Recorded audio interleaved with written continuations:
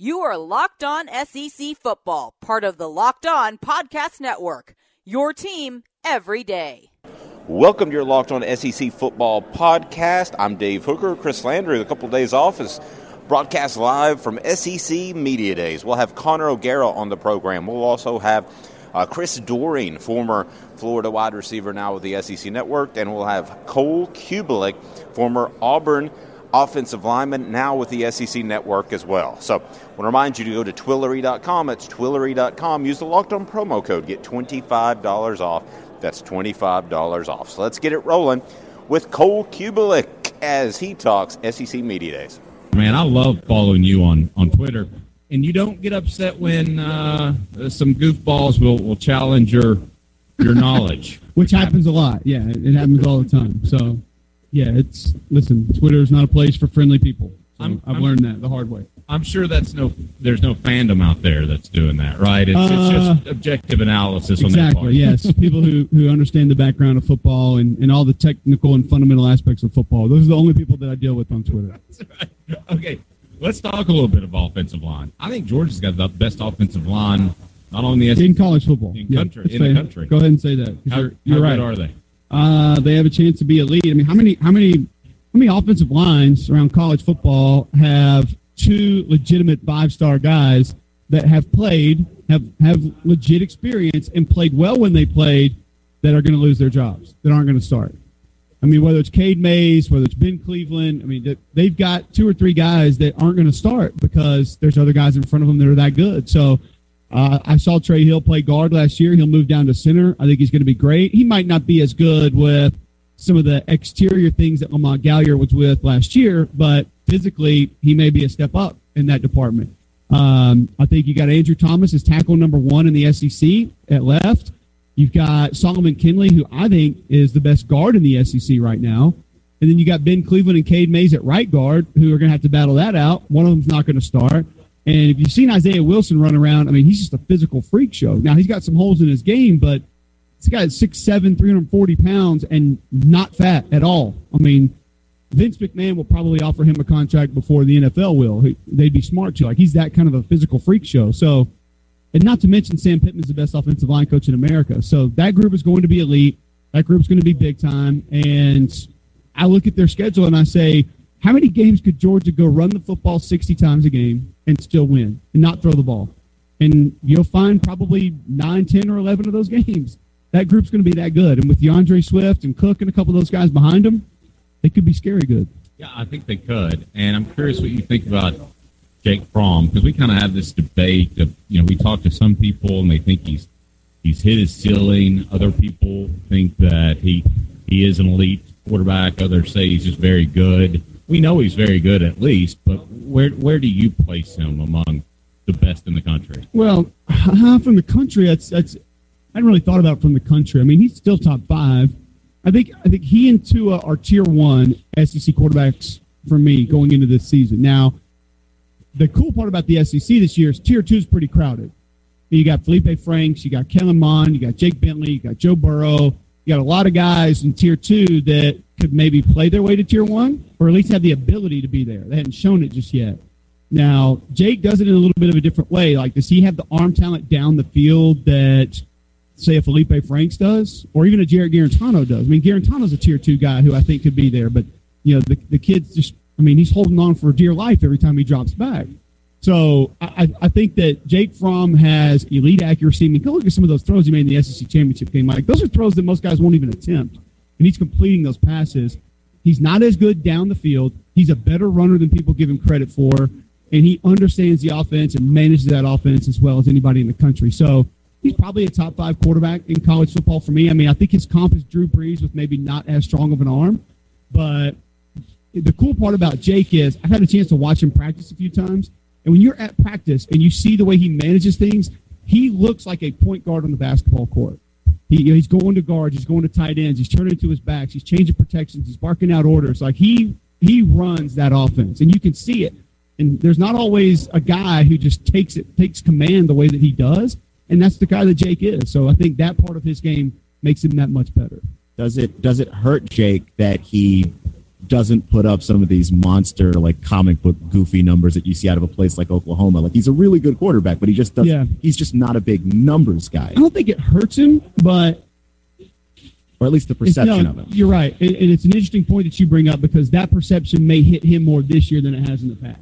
Because that O-line is going to be that good, because their running backs are that good, and because they have questions at receiver. I mean, I have 2 questions about Georgia going into this year. Depth and experience at wide receiver, and then who on your front is going to be able to generate a pass rush in one-on-one situations. Maybe Nolan Smith comes in and does that. Maybe Tyler Clark has a bounce-back year, but last year they couldn't get pressure in one-on-one situations. So that's going to be a problem if they can't do it again this year. So I don't think Jake even surpasses the numbers he had a year ago, but he may have a better season as a college quarterback than he did last year. Colt Kubelik joining us now, SEC Network, also at WJOX in Birmingham. You can hear him all over the place. And okay, let's go back to offensive line for a second. That's the second best offensive line. Is Alabama the easy selection? I think so, just because the tackles really, and then when they get Deontay Brown back, I mean, he's an NFL guard. He's suspended the first 4 games. But I think Jedrick Wills is the best right tackle in the SEC, and Alex Leatherwood's just made to play tackle. He was at guard last year, but he will be a better tackle than he was at guard. Physically, he's built to play tackle. I've seen him. I've seen more reps than a lot of people have of him playing tackle. He's going to be fine out there at left. And go back to the national championship game 2 years ago against Georgia. Jonah Williams goes down. Leatherwood comes in, and he was as good or better than a first-round draft pick was in that game. So there are some questions inside, but the bottom line is Alabama has numbers. And they got guys that if the guys that they try out early don't work, 5-star after 5-star after 5-star are going to get a chance to be the next guy in line. So I think for me, it's Alabama. I think Mississippi State's got a chance to be in that mix. Auburn has a chance to be in that mix. There's a pretty big drop-off after Georgia and Alabama, honestly. I like State's offensive line. I think they have a chance to be pretty good this year. Florida has huge question marks. LSU's got a couple big question marks, especially at right tackle. So Ole Miss lost a lot of dudes. They weren't great last year. So you're kind of searching around and you're thinking, all right, who are some of the other good offensive lines? And the team that most people should be talking about that they're not is Missouri. I mean, Missouri has 3. I did my top 5 at every position group, and they have 3 guys that are on those top 5s. I think their center's a top 5 center, Tristan Colon-Castillo. I think Trevor Wallace-Sims is a top 5 guard, and I think they have a top 5 tackle. So I think Missouri will end up being maybe the second or third best offensive line in the league by the end of the year. I'm curious what you think about the concept of players being able to profit on their own likeness. And the reason I ask is because some players could do that. You're an offensive lineman. You're not going to be out there as much as the quarterback. So how does that go over in a locker room if that happens, where maybe the quarterback and the running back are making some extra cash and the offensive lineman guys in the trenches aren't? That's life, right? I mean, life ain't fair. I kind of live by that, and I try to teach my kids to live by that. So there are going to be people who have inherent advantages in life that don't. I'm not sitting here doing radio with you guys today if I didn't play football in the SEC. I've had a much easier time getting into this business than someone who just was a math major at Mississippi State and said, hey, I want to go do sports talk radio. Like, they're not going to have the inherent advantages that I did. I believe in the power of the platform that you're provided when you're a college athlete, what that's going to give you later in life, what that means later in life, the earning potential that it gives you an advantage to have later in life. And I think it opens up the door to make the underbelly of college football recruiting 10 times worse, 100 times worse than it is now. Because you're going to have so many side deals for high school kids who are considering going somewhere. Hey, we got a car deal figured out for you. We got a barbecue restaurant deal figured out. What happens when that kid transfers? And they had this handshake agreement. And are we really going to rely on 17, 18-year-old kids to go out and live through these Instagram deals that they come up with on their own, or these Twitter deals that they come up with on their own? Because that's a real part of marketing these days. The social media aspect can become very cloudy. So I think it muddies the water too much more. I do believe that it's a good thought, but the people who want it, they're not going to want to cap it, and I think you have to cap it. So are you going to have Super Booster go out to quarterback out of Nashville and say, hey, man, we're going to give you a $100,000 barbecue joint deal? Like, at some point in time, you have to say, it's not a realistic market. It's going to create a false market for a lot of kids. And I just think it would create more problems than it would solve. And for me, appreciate the value of what you have. Listen, I understand the whole education thing is gone, but what a lot of kids don't understand is the power of being an SEC football player is going to carry you a long way in life, whether that's going into medical sales, pharma sales, insurance sales, or being on the SEC network. All of those things are going to propel you to be able to make more money because you had that platform and wore that uniform. That was Cole Cubelic, and stay tuned because Chris Doering up next. You're Locked On SEC Football Podcast. Welcome back. I promised you Chris Doering. We get to him now. You're Locked On SEC Football Podcast, live from SEC Media Days. What's the thing you've learned most about being in the media profession?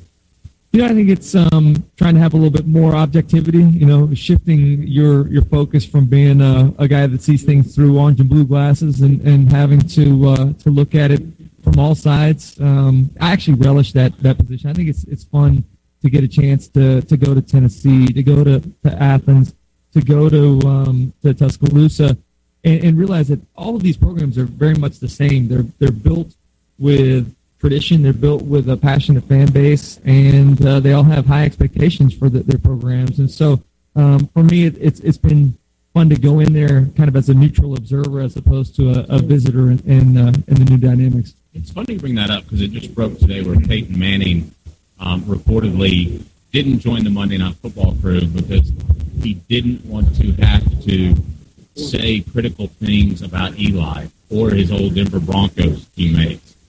Did you ever find yourself in that position, or was there enough separation? I think it's difficult as a whole, because of how gracious all the coaches and players are here and how willing they are to kind of let us in. It's difficult. You don't want to offend anybody. You don't want to step on anybody's toes, but at the same time, you want to maintain credibility. And so you have to call it like you see it. I think as long as you don't take vindictive shots, and as long as you're not personal with things, as long as you're providing analysis and reasons for why you make statements, I think it's okay. But it does get hard at times to have to be critical of the players and coaches that are in this league. Florida's off season. Glad it's over. Yeah, should they be glad it's over? You know what? I mean, there was obviously some legal issues early in the offseason, people making a lot of the transfers that have departed. I really don't think there's a ton of impact players that have left, with the exception of Chris Steele. And that was a guy that was a West Coast guy that came to the Southeast and maybe didn't understand the dynamics of life down here. Probably inevitable that he was going to leave anyway. But, the one thing that I worry about from the departures of the people on in the transfer portal are the numbers and how that affects the depth and special teams. I don't think there's any top line guys that Florida lost, but I think the big thing will be, hey, can you add a couple maybe grad transfers to help out, particularly on the offensive line? Did you ever have a point, maybe freshman year or at any time, not playing enough, any reason that maybe you would have considered transferring if it was as open as it is now? My dynamic was different. I mean, I grew up in Gainesville, a lifelong Gator fan, right. Walked on before getting my scholarship my sophomore year. Back in the day, everybody got redshirted. Everybody stayed around for 5 years for the most part. You bided your time and put in your work and knew that was going to get you an opportunity at some point. So, I think this is more of a reflection of the culture these days and that everybody expects instant gratification, and part of it's the fans and the coaches' fault. The way recruiting, exposes these guys to the country at such a young age, and the attention that they get, it's tough to live up to, that kind of excitement. I think what you're seeing in a lot of cases is guys not only wanting play time, but wanting that acclimation and the wanting some exposure during the recruiting process. So they throw their name back out into the transfer portal. Now all of a sudden they're being re-recruited, which has got to be a euphoric feeling.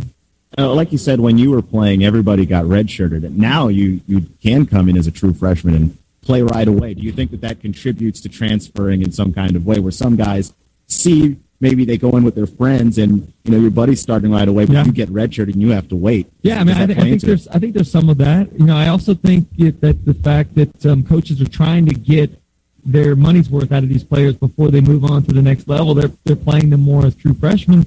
I think it hurts the game a little bit. I mean, I think you're having guys that are physically and emotionally less mature playing at an earlier point in time that don't have that experience.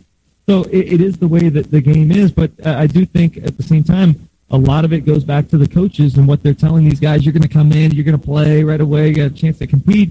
And when it doesn't go that way, you don't see guys that are quite as willing to stick it out and let things play out as I think he once would have been.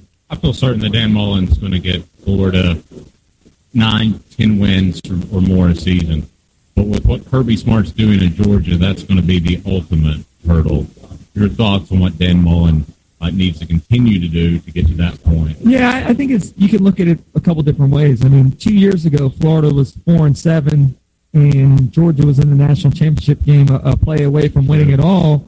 And here we are. Dan Mullen comes in, they win 10 games. Last year in the cocktail party, Florida was in a one-possession game with Georgia in the fourth quarter. So that gap is maybe not as wide as a Florida alum was thinking it was going to get out of hand. I think Dan Mullen's done a nice job of gaining some recruiting traction. They had a top 10 recruiting class. And more than anything, the mental impact that he's had on that team, getting that roster that he didn't recruit to buy in and understand what he's preaching with the Gator standard. They played, I think, above their talent level last year and won a lot of close games. I don't think they would have won under the previous staff. So I view it as, hey, this is a team that has a lot of confidence. I don't believe in moral victories, but that loss to Georgia last year was a much different game than what it was in the previous 2 seasons against Georgia. So I do think that something was gained in terms of confidence for that Gator team, just knowing they could go toe-to-toe with the Bulldogs. Well, that was Chris Doering. It's your Locked On SEC Football podcast. One quick break, and it's Connor O'Gara with Saturday Down South. You are Locked On SEC Football, part of the Locked On Podcast Network, your team every day. Welcome back. It is time for Connor O'Gara with Saturday Down South, your Locked On SEC Football podcast. The number of quarterbacks here basically tells you how important that position has absolutely become.